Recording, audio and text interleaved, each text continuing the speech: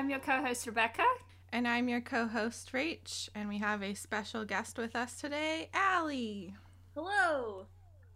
Hi Allie, and welcome to another episode of Ember Island Sayers. This week we're going to be talking about Season 3, Episode 8, The Puppet Master.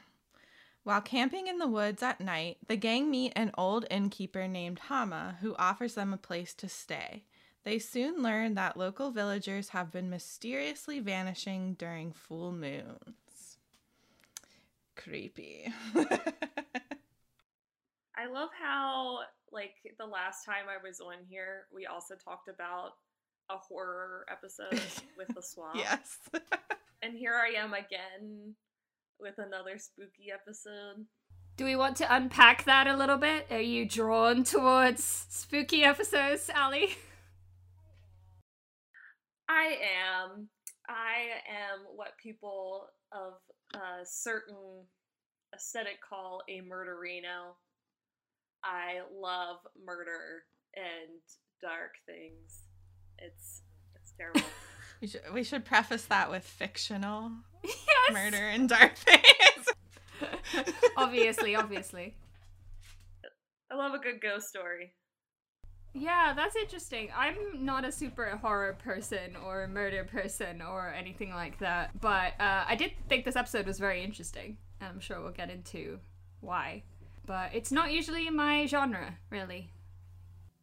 Yeah, I'm more into thriller stuff, but I also really like true crime, and I know Allie does too, so.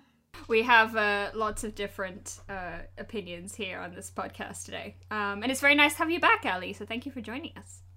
Yeah, thanks. Happy to be here. We have a few things to do before we get into this episode. The first of them being Sokka's Poetry Society, I believe. Yes. I have a poem for Sokka's Poetry Society. It's a little bit dark, but so is this episode, so I felt like it was fitting. All right, let's hear it. Okay, here we go. I am Katara of the Southern Water Tribe. Waterbender, sister, daughter, friend. My heritage is one I would describe as closely tied to my ability to bend. I remember my mother in clouds of emotions. Our home was made up of love, warmth, and laughter. I knew that for us, our parents would move oceans, which I did, but not until long after. I mastered waterbending far too late. By then, the Fire Nation had chipped away at us piece by piece. Hama was the last to suffer the horrific fate that made her turn the blood on their hands into her weapon. I can feel her anger and resentment moving my body. It's my anger too, and I didn't want to let it consume me. But I have a family that I love, and this time is different. I'll fight through my tears to ensure their safety. I am Katara of the Southern Water Tribe. Waterbender, sister, friend, daughter, bloodbender. Aww. Ooh. Oh, my heart. I know, it was kind of painful to write it. But, yeah, I tried to really get into Katara's feelings during the writing of that poem. Yeah, I think you did a really good job. Thank you. Okay, I came up with a poem. Blood is red, veins are blue. Don't get caught in the forest under a full moon. Snaps. Yeah. So, yeah, this particular episode does start with ghost stories. That is how we begin. Sokka is the first person who we see telling a story.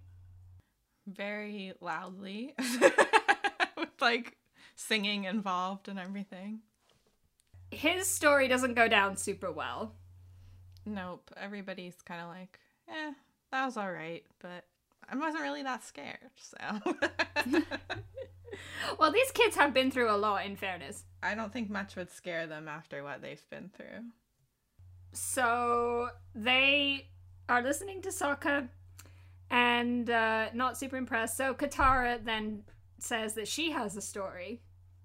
It's kind of a true story, and it reminded me weirdly of this line that it was so strange. It just popped into my head that I believe, after doing some research, is from a cartoon called Freaky Stories that I think I watched like maybe one episode of, or not even that, when I was little. But the beginning of this came into my head, which was, this is a true story. It happened to a friend of mine. Oh. Yeah, and it adds that like personal element, right? When she says, no, it's true. Like, I knew the people this happened to. Yeah, she said it was about her mom, and I thought it was a sweet little detail that Aang kind of sat up after that and was very attentive and was like, oh, okay, this is important to Katara. I'm going to pay attention now. He gets his big eyes, like when he looks at Katara. You know how, like, they say, like, your pupil dilates when you look at something that you love? I feel like that was kind of, like, his moment where he's like, oh, she's about to tell me and share with me something very important. And, like, he gets those big eyes. It's so cute.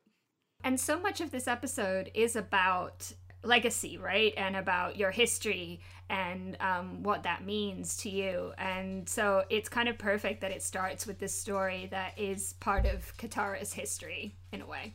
Yeah, I thought the same thing, and how Katara has been shown to be a storyteller throughout the whole series. And, you know, it starts with her narrating the opening every time, and she was also the one to read the legend of Oma and Shu, and now she's telling this story. And I think that's really a beautiful aspect of her character and her heritage, and I think it's very purposeful for this episode in particular because of the ties to her culture.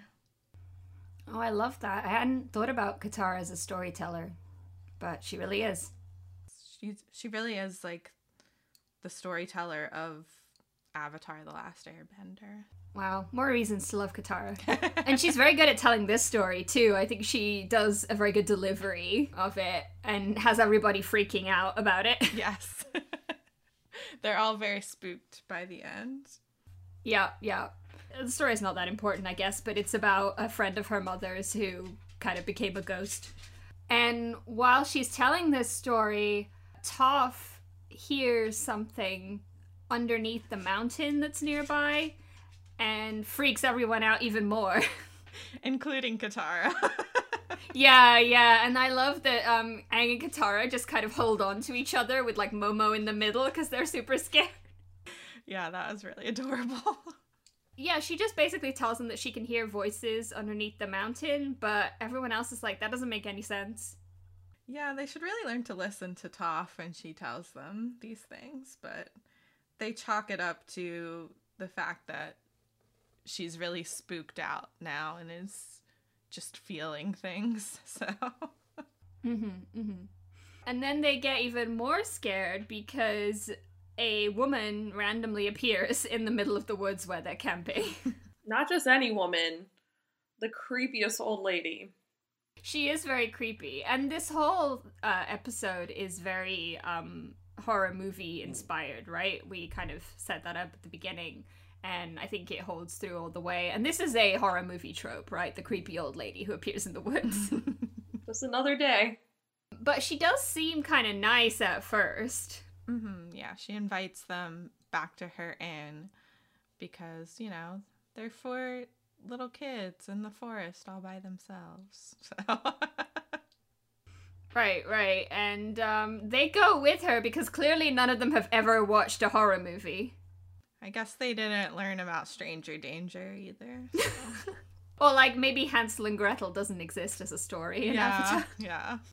It's definitely got those vibes. It really does. And she gets compared to a witch later on, right? Which is kind of another sort of thing that you get from this scene. But they go back to her inn. Everything seems relatively okay. Yeah, they just decide to sleep there for the night because, you know, it is nice to sleep in a bed, I feel like. Probably, yeah. And we only see where Sokka sleeps, which he has like a whole room to himself, it seems like, which is kind of cool. Yeah. And Momo stays with him, which I thought was cute. That is really cute. I didn't think about that until I saw it in your notes. I was like, oh yeah, he does have Momo with him. So either Momo followed him or Sokka was like, I call dibs on Momo. Yeah, he says that, like, I'll never get to sleep. So maybe he brought in Momo with him so that he didn't feel alone because he was still so creeped out. Aww. So, like, Momo was his protector, which I feel like if anything were to happen, Momo would be, like, the least resourceful animal. Like, give me Appa. Like, I'll sleep outside on Appa. I think it's just like a comforting thing. This scene is funny because I feel like it could have been kind of fan servicey because you've got Sokka like shirtless and stuff asleep, but then they also show him like drooling in this really disgusting way.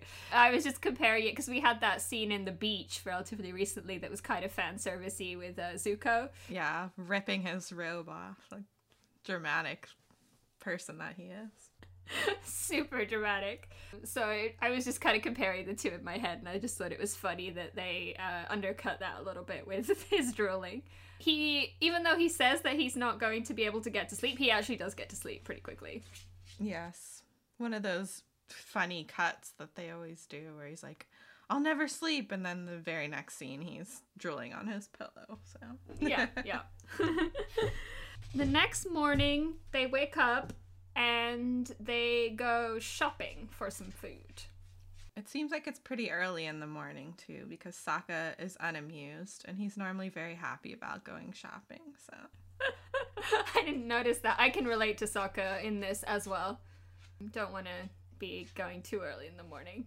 And Katara starts talking to the lady who they've met, who I guess we didn't actually say, but they have found out that her name is Hama.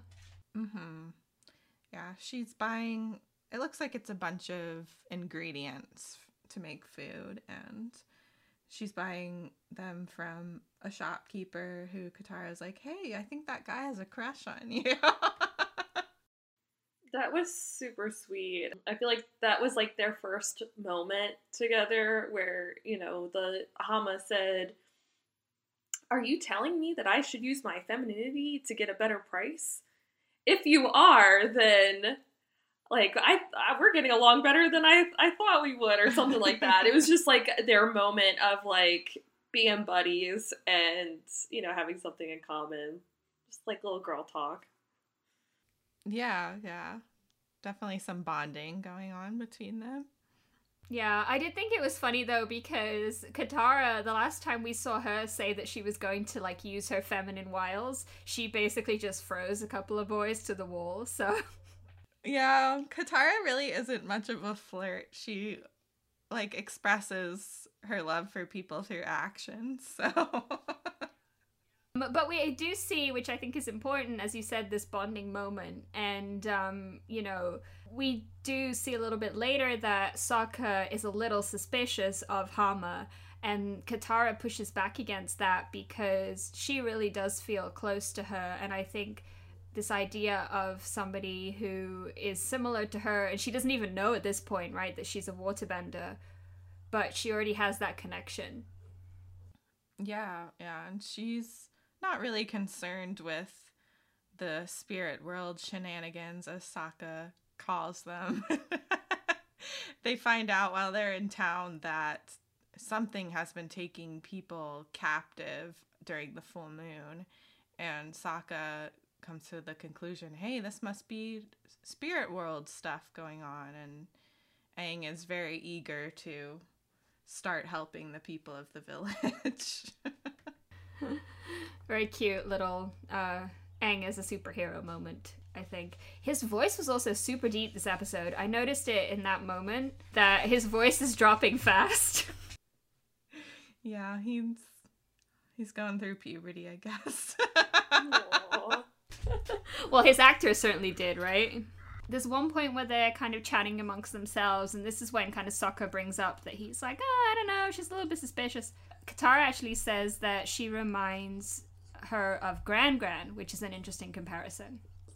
Did you guys realize that when she said that Hama reminds her of Gran Gran, that she picks up the lettuce head, and the lettuce looked like Gran Gran? No!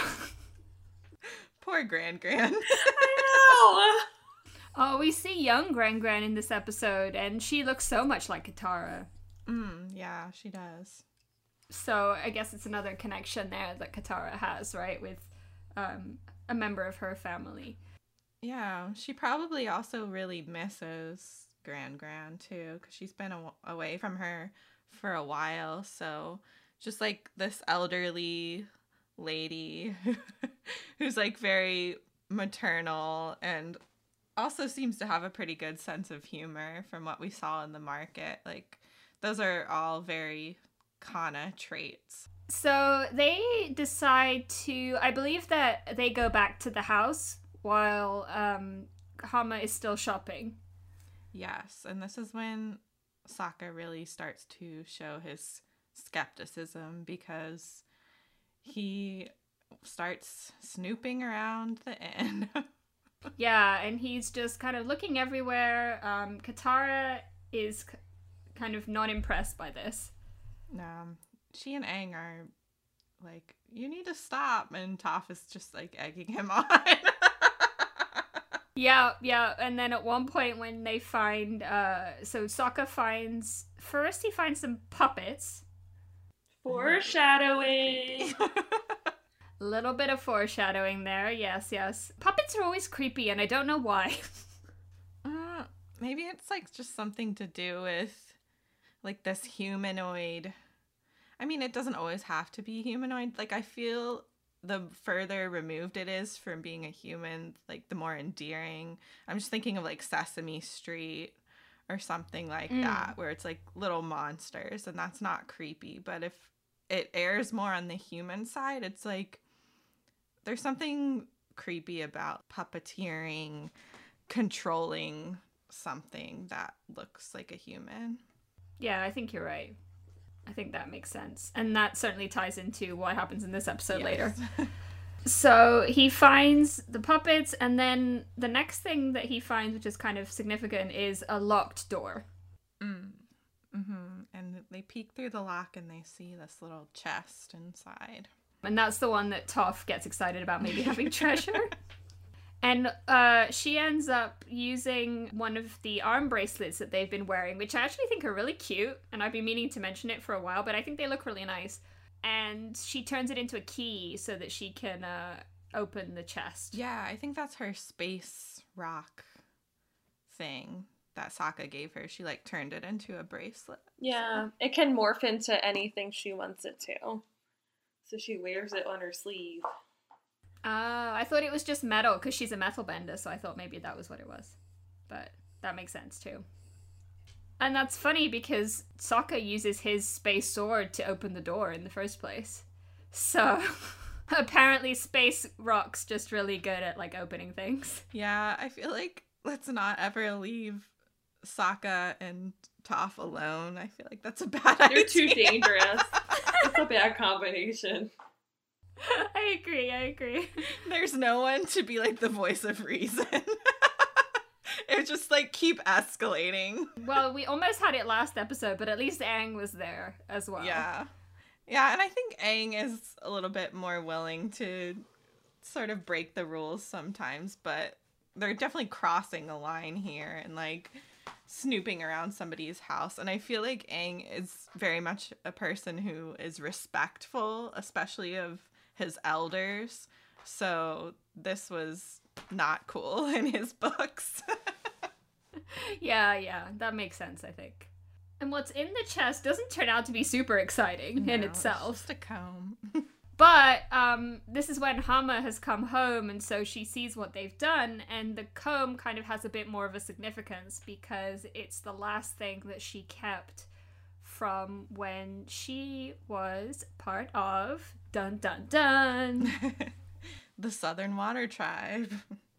So she's actually part of Katara and Sokka's tribe, which is really interesting. And it's the first person we've seen besides like, you know, Bato, I guess, and Hakoda, who are part of her tribe. You know, the way that she was written, it's definitely easy to sympathize with her at first and feel her pain. I think that they do a good job of showing her humanity and my heart really felt for her when you figure out, her story and what's been going on.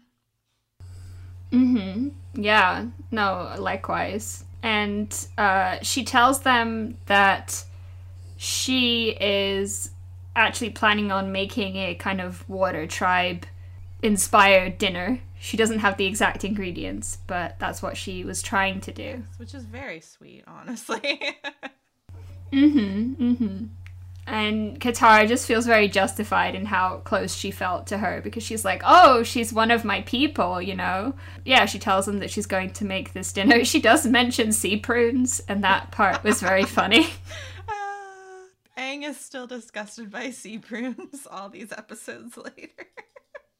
I will say that, looking at Hama's story and, that she was captured from her tribe and taken by the Fire Nation, and, being Grand's age, and, just Sokka and Katara knowing, they're losing their mother from the Fire Nation, they can really relate to what Hama has been through firsthand. I mean, Hama was, stuck on that Fire Nation boat, and, she lived being, like, in a prison and being the one captured, where Sokka and Katara felt firsthand the loss. So, they see different perspectives of how the Fire Nation destroyed their tribe in many ways, but they can relate on another level, which I think is really important. And I feel like Katara can really relate to another female who has been through the destruction of the Fire Nation. Yeah, their trauma is very similar in a lot of ways. And this flashback that we get to that trauma is extremely affecting, I think. And we get to see, how, kind of like I tried to say in my poem, how they picked off the waterbenders kind of like one by one. Right. Yeah, I think there's definitely another layer of sadness in the flashbacks, because we get to see what the Southern Water Tribe was like before the raids. And I think I mentioned this briefly in one of the episodes where they were in the Northern Water Tribe, but they were a lot more built up than they were when Aang first arrived there, and they were thriving and full of happy people, and they just dwindled in numbers, and their whole city and way of life got destroyed, which is really sad. And we kind of get to see how Hama was the last person left over after all the others. So she had to watch everyone else be taken, and she was the last person left over. And we have this sequence where we see her getting captured. It's interesting actually that they talk about how they were capturing the waterbenders, which is not what happened to Katara's mother. Right. She was killed. So I wonder kind of why they decided to change things. I mean, yeah, I guess I wonder why they were just capturing them at first. Maybe Hama was the reason why they stopped capturing them. Oh, that's what I think. That's my theory. Because they couldn't risk another bloodbender. And I do think the reason why they didn't just outright kill them at the beginning was because they were sort of waiting for that affirmation if the Avatar was among them. Because they killed the airbenders first, and then they would have reincarnated the Avatar into the cycle of waterbenders. So I think they were seeing, like, are any of the prisoners we captured a waterbender, or are we still looking for an airbender that somehow managed to evade us, sort of thing. So okay, that makes sense. I think it just made me think a lot about that scenario, and it's horrible. Like, it's straight up horrible to think about what happened to them. It is. It's just horrific, and it's really hard to even imagine something like that, honestly.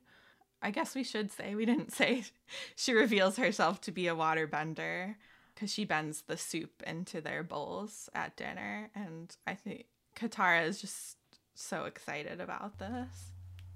Yeah, and she afterwards she offers to teach Katara, and I got so emotional watching how excited Katara was to learn about her heritage, because it kind of coincided with, I just finished watching the show Watchmen, which is amazing. And a big theme of that show is kind of learning who you are, and also generational trauma, because the show deals with race in America. And so, it is about this leading character who is Black, and she doesn't know a lot about her family, and she comes to know more about her family over the course of the show. I don't want to spoil it for anyone, but it's great.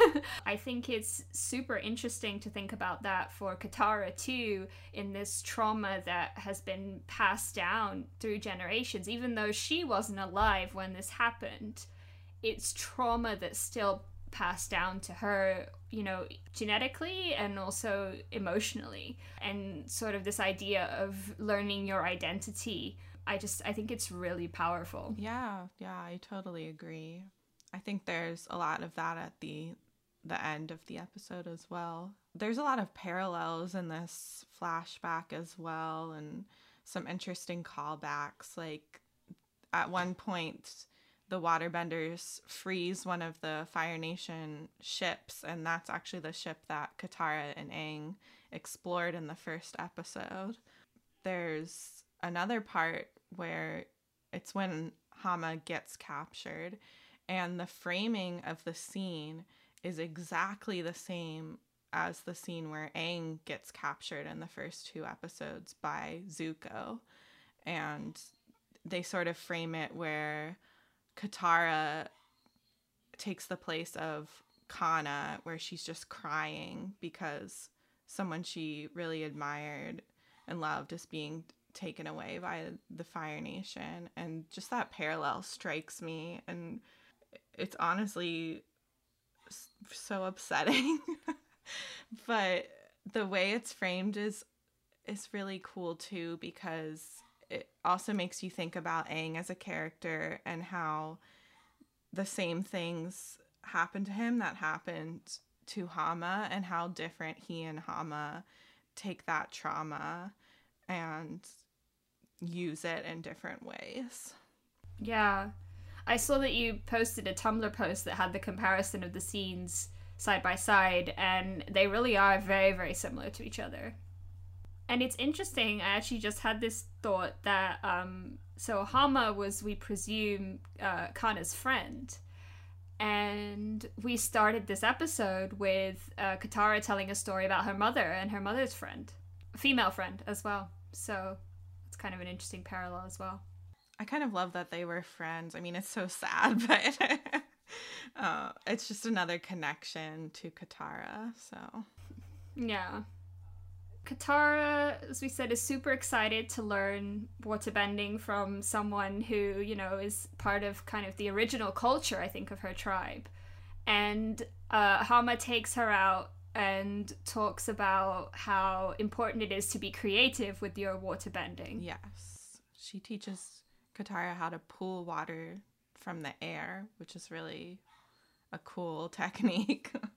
And she's right, water is everywhere. On this planet, it's something that you can find in pretty much everything. So I feel like Katara is already pretty creative with her waterbending. She's able to see some different ways that she can use it as well. I will say that when they're walking through the fire lilies, which are beautiful, by the way, I wish I had fire lilies. Which also kind of reminded me of when Dorothy and her friends are walking through the poppies in The Wizard of Oz. Just like a bunch of red flowers. I just want to run through them. Besides frolicking, what I wanted to say was that when Hama drew water from the fire lilies, and like sliced that rock in half, and Katara was like, whoa, that was so cool. But you just killed all these lilies. They're dead. And, Hama just didn't have empathy for killing something that was around her, or taking life from, nature, which I feel like was very interesting, where Katara had that empathy. It was like, hey, like, I'm not willing to, murder these flowers to slice a rock open. If I need it, it's there, but I'm not about to just do it for fun. So she has a respect for nature, which I think is something that really shows something special about Katara. Yeah, I do think that was kind of a little bit of foreshadowing. Just like you said, it was really showing Hama's disregard for life in general. And yeah, I had written down that it did remind me of the Field of Poppies in The Wizard of Oz. And in that story, we get a wicked witch enchanting the poppies to make them kind of evil. So I feel like there's a little bit of a parallel there as well, because you have, here's a kind of witch, because she gets called a witch, also sort of doing something evil with the flowers, if that makes sense. And it could be like the red is kind of like alluding to blood. Yeah, I thought of that too. Yeah, I agree. Yeah, which also kind of reminds me of The Sixth Sense. I don't know if you're familiar with The Sixth Sense, but basically when every time something bad was going to happen, there would be something in the scene that was red. So yeah, there was a huge like color symbolism there, and I feel like that was kind of in here as well, which is interesting. And it's also kind of contrasted with that. There is a little moment that we get where Sokka, Toph, and Aang are kind of nearby, just kind of hanging. Yeah, they're trying to figure out what's going on with the spirit stuff going on with Yeah, but there's a really cute moment where Sokka is just sniffing flowers, and I kind of thought that was adorable, like contrasted with the fact that Hama just killed a bunch of them. And this is when Toph starts accusing the moon of maybe being responsible for these people disappearing, and Sokka has a great response to this. He freaks out. It's nice that Sokka still cares about Yue, and will not stand for slander. It's really funny to me that Toph missed out on all of the wacky things that went down in book 1. And so, like, whenever people say something about what went down then, she's like, what the heck are these? What's wrong with these people? And she like doesn't even bother to ask. She's just like, these people are freaking weird, and I'm not even gonna try to delve into what Sokka's deal with the moon is. We don't have time to unpack that right now. But yeah, so they're kind of on their own little side quest, I guess. And they end up, I think they ask like a random villager about the disappearances of people. Yes. And he tells them that Old Man Ding knows what's going on, so they need to go find Old Man Ding. Yep, Old Man Ding. So that's what they do. He tells them what happened to him. They're also very helpful to Old Man Ding, actually. Yes, he's like trying to complete some kind of carpentry project to keep the creepies out of his house or something. And he can't really lift the boards, so Aang is quick to help him, and then Sokka starts nailing the board down for him. It's like, oh, polite kings. We love to see it. Yes. They may not have a brain cell between the two of them, but they are polite at least. I like, it's kind of like the humor that we talked about earlier with Sokka saying that he can't go to sleep. And Old Man Ding's like, why does everybody call me Old Man Ding? I'm not even that old. And then he can't lift up the little piece of wood. It's cute. You need some of that humor to break up the seriousness and depth of this episode. Yeah, absolutely. And it is nice to get a little respite from that. But then he tells us something extremely creepy. Yeah, he was moving towards the mountain one night when the full moon was out and he had no control over his body. And that sounds pretty messed up. And since I already knew about bloodbending, I was already like, that sounds like bloodbending. Yep, nailed it. But yeah, pretty creepy, and also ties into the puppets that we had talked about before. This idea of like not being in control of your own body. He says he managed to get away, but I think he got lucky that basically the moon, it was kind of close to when the sun was coming up, right? Right, yeah. But other people seem to have just vanished, and we'll see where they are in a little bit. Yeah, I think that's another common horror trope of like the sun coming out and the monsters going away sort of thing. And I think it ties into a lot of people's fears about the dark. I myself definitely have a fear of the dark sometimes. It's just like when you can't see things and, you know, when things aren't transparent to you, it makes everything a little bit more creepy. But Toph does not have that problem. She's like, it's dark, like, whatever. And then she realizes that the voices that she must have heard underneath the mountain were probably not in her head. Right. They are actually people under a mountain. Mm-hmm. So they decide to rush to go and save these people. And meanwhile, Hama is taking Katara out on the full moon because she kind of promised that she would show her the ultimate waterbending technique under the full moon when they would be at their like maximum power. And we see her as she goes out under the full moon, and we get some like cool lighting. I think they do, you're right, Ali, they do play a lot with color in this episode, because in this part you actually lose a lot of the color when Hama is under the moon, and then you get to see like her veins popping out of her arm, which is super creepy. Ugh, the sound effects in that part always creep me out.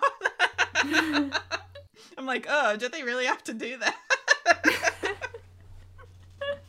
Apparently they did. And so while that's happening, Sokka and Toph and Aang go and rescue what turn out to be a bunch of people who are just imprisoned under the mountain. Yeah, and Aang is very confused because spirits don't really have prisons. They aren't really tied to the physical world, so why would they want to keep a bunch of villagers prisoner? You know, like when Heibai was taking people, he was taking them to the spirit world. So this doesn't make any sense for it to be a spirit. And it's at this point that one of the prisoners says, oh, it wasn't a spirit, it was a witch. Are you a good witch or a bad witch? She's kind of neither. Yeah, and we kind of go sort of back and forth between, you know, these villagers who are trapped, and then we find out from Hama a little bit more about her time in the Fire Nation prison, which, wow. Yeah, this is definitely, I think this is the darkest part of the whole show, to be honest. Oof, yeah. I mean, I haven't watched the whole show, but it's very dark. So horrific, so demoralizing. And, you know, they actually show us what it was like in the prison and how they tied up the waterbenders' hands and feet before they gave them a drink of water. And she said they pumped in dry air so they couldn't take water from the air. And they kept them in like these suspended cages. And it's just, it makes my stomach sink to just think about it. And I think, you know, it does a good job of showing us how much resentment that Hama would have built up over those years. Because how could you not? Yeah. I mean, I think it's important that the show acknowledges that you can be a victim and an abuser at the same time, and those aren't mutually exclusive things, because that happens in real life. Some people can't break out of the cycle of abuse, and it's really sad and it's really bleak, but that's what happens. And I think it would kind of be a disservice to the show if they just like, everybody has a redemption arc and it's all rainbows and holding hands and everything. Like, you're not showing the real atrocities of what war does to people. And I think they're not afraid to go there, and I respect that. Yeah, I completely agree with you. And I think that the show does a very good job in showing the progression of that. You know, you see her first, she starts manipulating rats, and then you kind of see things. Well, actually, in the show, in the chronology of the show, first we see her kill a bunch of flowers, and then we see her manipulating rats, and then we see her bloodbending with people later on. So I think the show is being very careful there to show us that it's not something that just like happens overnight, that all of a sudden this lady turned evil. Right. Yeah. You know, it's something that was really developed over decades. She says that she was in that Fire Nation prison. Yeah, I see a huge correlation to Star Wars in this episode, and you know, I won't stay on my Star Wars soapbox for too long, but Hama really reminds me of Anakin, where you're nailing it with that progression, and you know, finally when Anakin's mother is killed is when he snaps, and you know, she snaps as a prisoner. His mom was also a prisoner, but also in Star Wars, there's a light side and a dark side. And when we were first talking about that with, you know, the koi fish in Yue's episode, how there has to be a balance, like the balance of the Force in Star Wars, there's also a balance in Avatar. And we were originally talking about how, you know, there's good and evil with, you know, waterbenders versus firebenders and how they're opposites, and, you know, firebenders are bad, but not all of them are bad. I feel like there's a balance within the tribes as well, where you can have a good waterbender like Katara, who is a child of war. Her mother was killed, but she is not seeking revenge. And she is trying to balance the good and bad by helping Aang defeat the Fire Lord. And then on the other side, you have a bad waterbender who invented bloodbending.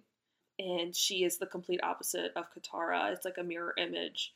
So, you know, it's kind of like Star Wars, where you have to have a good Jedi and a Sith in order to keep the Force balance. It's very, very similar in that way to me. Okay, off soapbox.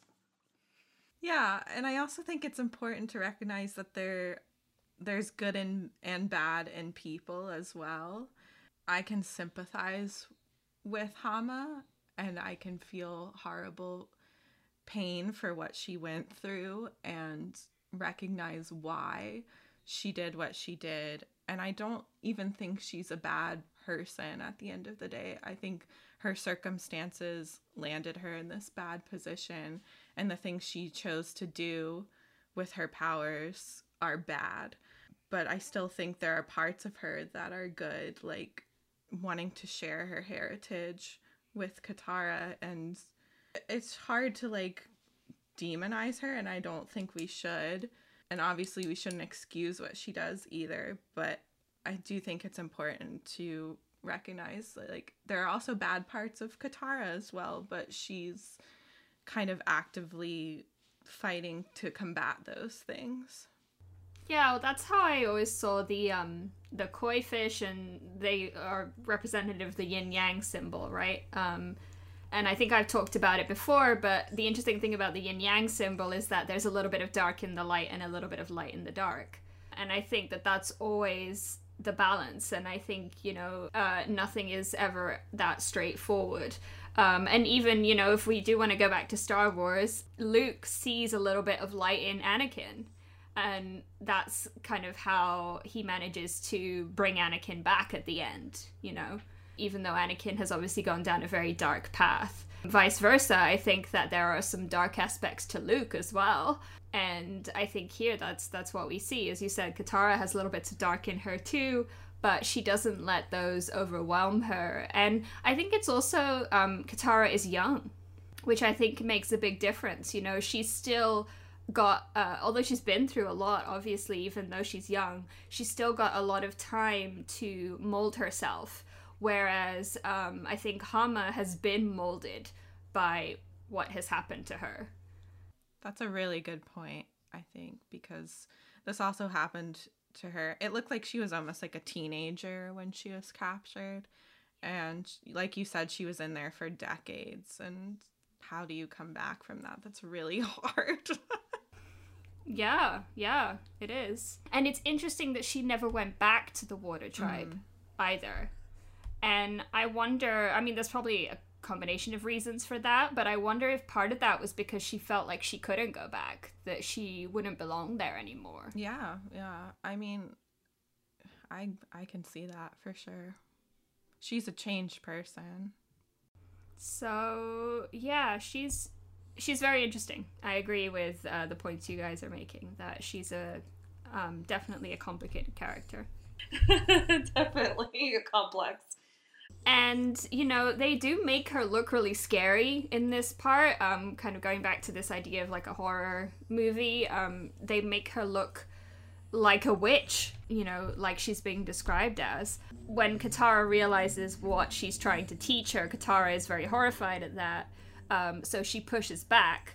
And unfortunately, Sokka and Aang have come to... They want to, you know, help Katara because they figured out that Hama is probably not a great person to be around, especially not under a full moon. And so they've come to kind of try and help, but they end up making things worse inadvertently.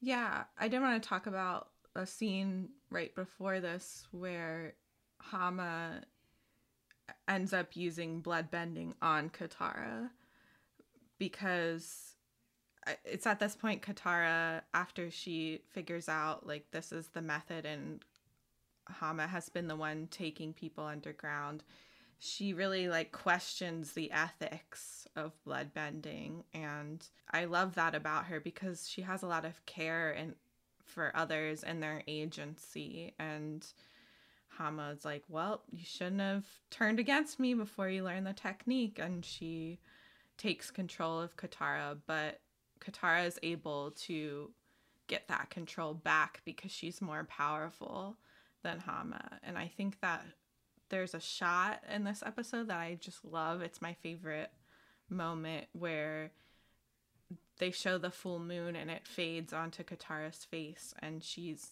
gripping the grass and pulling water from the grass, and she rises to her feet after this, and it's almost like she is drawing strength from Yue, which I think is really beautiful. And I just love that scene, so I wanted to talk about it for a hot second.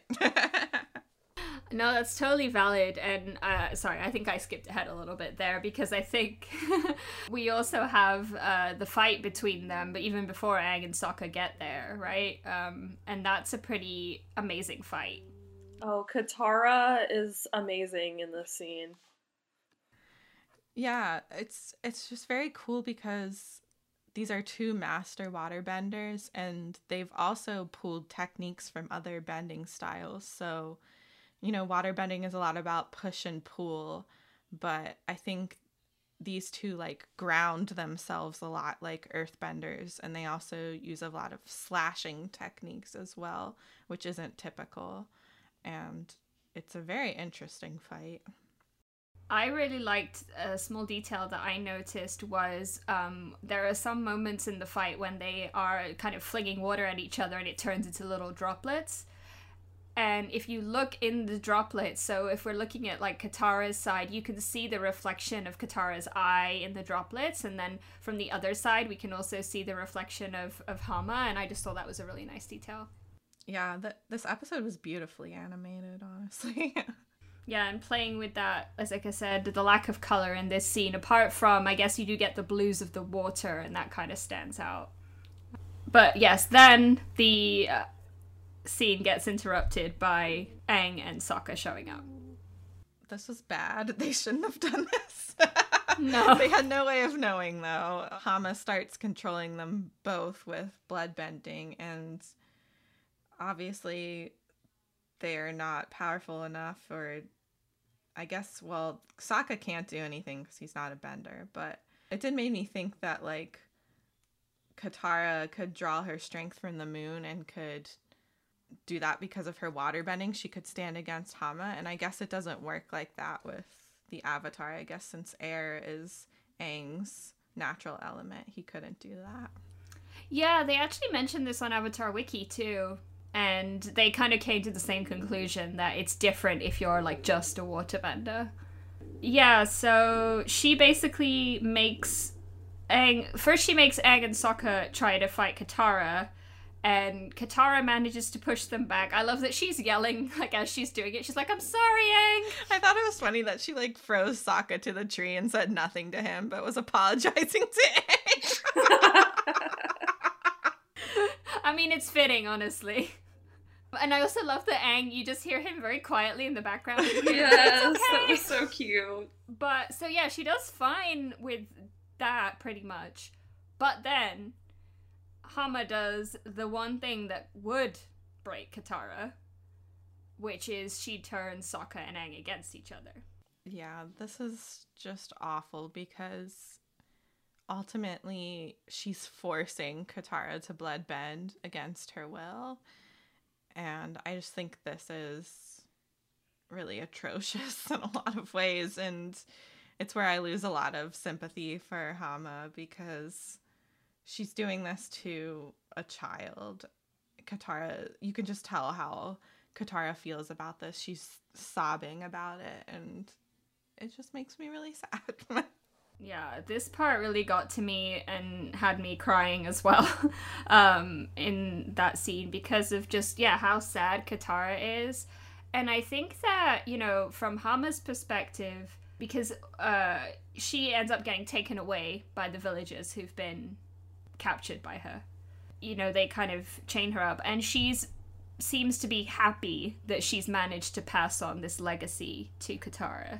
And I can kind of understand that in the sense that I guess, you know, she never had any children.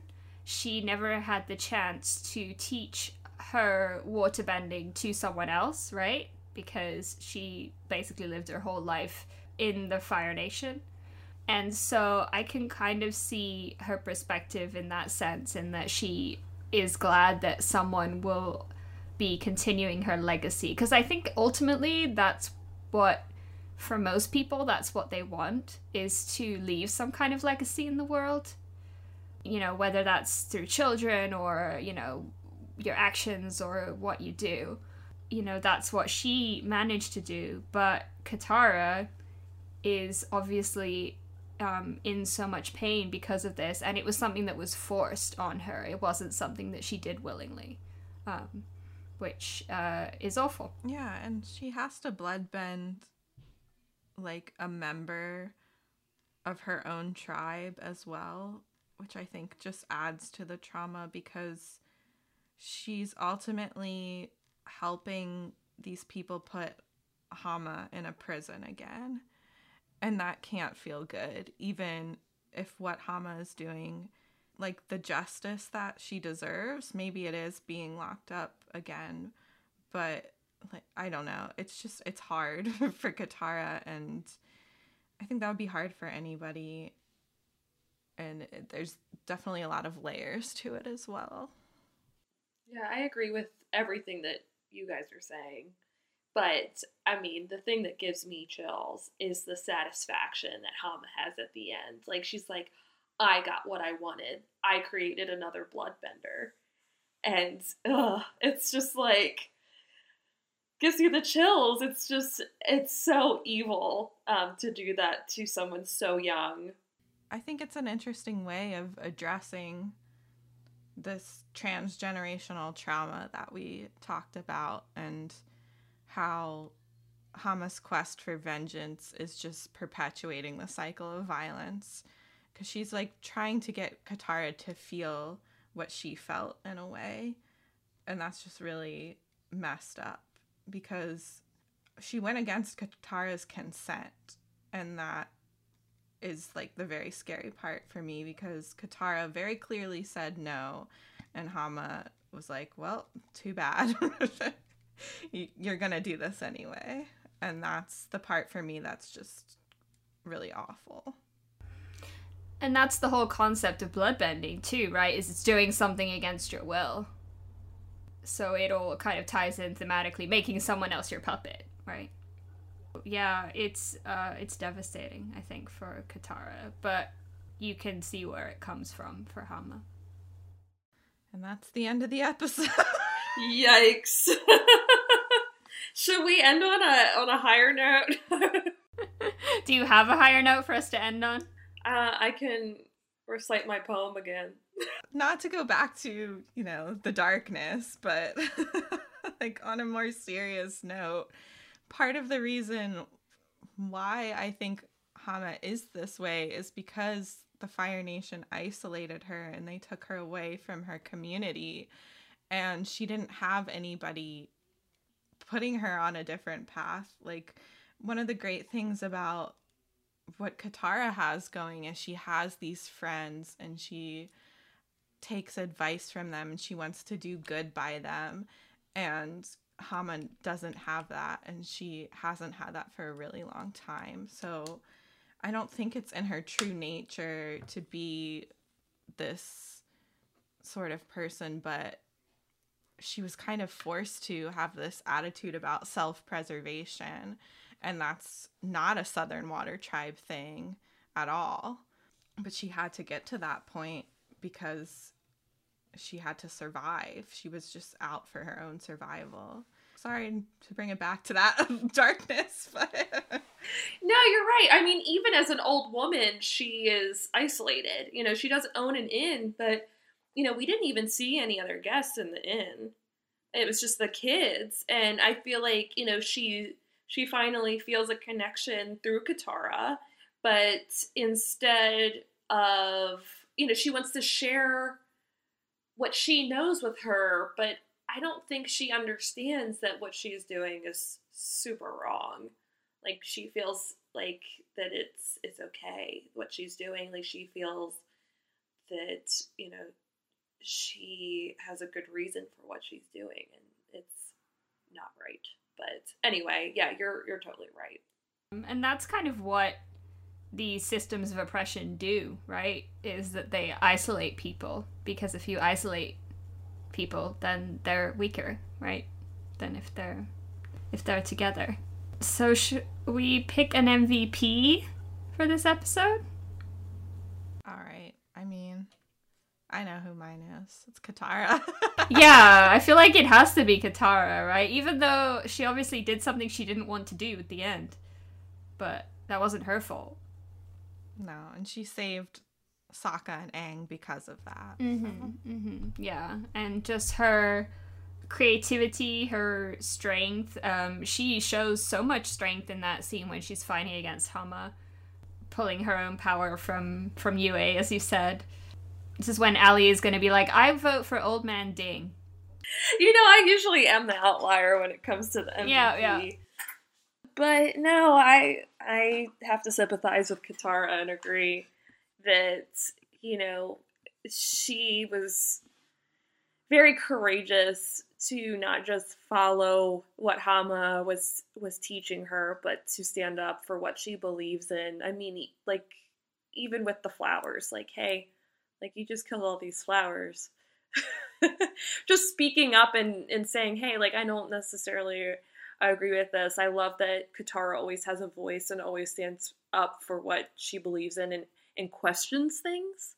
She doesn't just follow along. So I feel like, that's, she stayed true to herself even at the end, even when she was forced to bloodbend.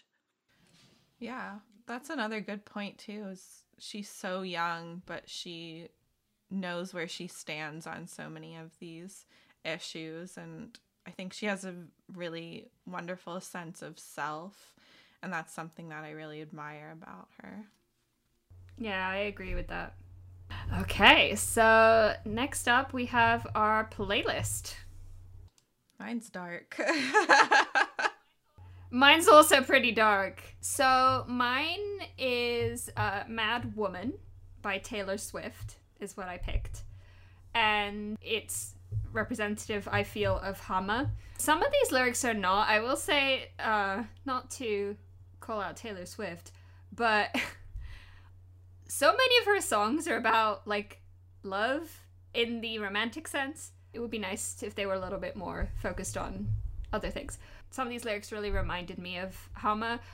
So it begins saying, you know, what did you think I'd say to that? Does a scorpion sting when fighting back? They strike to kill, and you know I will. So that reminded me of kind of Hummer's resentment towards the Fire Nation and her building desire to strike back at them. And then the kind of leading into the chorus, we get, every time you call me crazy, I get more crazy. What about that? And when you say I seem angry, I get more angry. And there's nothing like a mad woman. What a shame she went mad. No one likes a mad woman. You made her like that. And you'll poke that bear till her claws come out and find something to wrap your noose around. And there's nothing like a mad woman. This really reminded me of Hummer and how she, as we talked about in this episode, she didn't start out being this way, but she became this way over time. And there are reasons for that, which I think are very clear in this episode. And it also kind of gets into this idea of a witch and how does a witch come to be. And I think that's really what you see with Hummer too. Yeah. Mine is also about Hummer. Yeah, I picked Bones of a Rabbit by Young Heretics, and I just thought this fit her really well. It's a song written about someone who was abused and kind of their take on everything that went down. But I thought it was also applicable to what happened to her at the hands of the Fire Nation. So the lyrics go, I've deceived the lonely, and in the dark I've grown. I now clench the fists of hands to limbs that aren't my own. And another part that I thought fit well was, you have conquered cities and torched the mighty sea. You may keep yourself afloat, but you cannot outswim me. Like the metaphor with the water as well was very fitting with her. And the chorus I don't think is as applicable, but I think if you look at it kind of from a metaphorical stance, it goes, you play with the wolves, but you sleep with the bones of the rabbit. I was only a child. It makes no sense.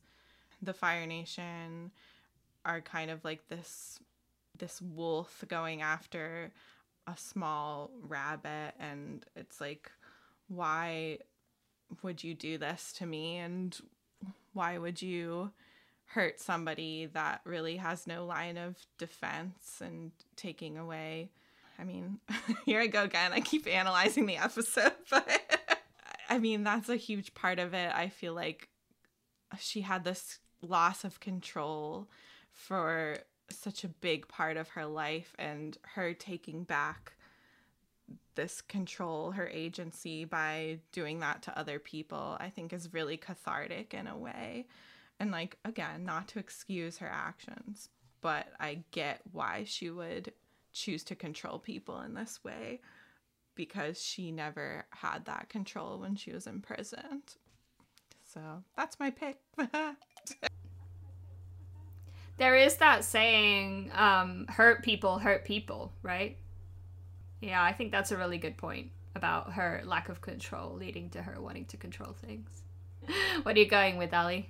Okay. So, I am going with the song Us and Them, which is by Pink Floyd and on the Dark Side of the Moon album. Dark Side of the Moon can be played while watching The Wizard of Oz and the lyrics match up. So here we go, full circle with Wizard of Oz and the Red Poppies. So when you play this song, when you play the album with The Wizard of Oz, the song Us and Them actually matches with the shots between the witch and Dorothy. So Us is Dorothy and Them is the witch. So in this scene, it kind of reminds me of Katara versus Hama. So that is going to be my pick. That brings us to the conclusion of The Puppet Master. What are we in for next week? Okay, so next week, I've told you this many times, but this is pretty much Avatar on drugs. We have Nightmares and Daydreams, which is really like the penultimate episode leading up to the Day of Black Sun. So they're kind of having to reconcile with the fact that, hey, this day is really coming. We can't just like go to villages and do dumb stuff anymore.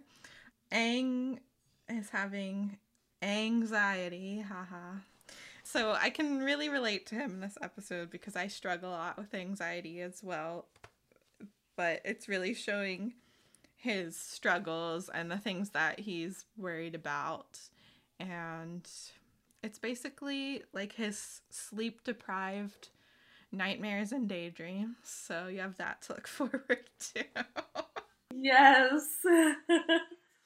All right. Well, until then, thank you so much for joining us for this episode, Ali. Oh, thank you. Flamio Hotman. Every season you've been a guest on this show. You are a constant. Until next time, if you want to find us, you can find us on Twitter at Ember Sayers, where I usually post the MVP and other fun stuff that you can find on there. You could also find us on Tumblr, by the way. We don't always mention that, but we're on Tumblr too. Our Twitter is at Ember Sayers. Our Tumblr is emberislandsayers.tumblr.com. We also have an email, emberislandsayers@gmail.com, if you want to send us anything more long form, reviews, comments, suggestions, and we will gladly read those out on the podcast unless you don't want us to. We are available on multiple platforms, including Spotify and Apple Podcasts. And if you listen to us on Apple Podcasts, or even if you don't, we would really appreciate a rating and a review. 5 stars would be amazing, and it really just helps other people find the podcast. So until next time, I will tell you guys to stay flamin'. Stay flamin', everybody. Flamio Hotman. Hotman.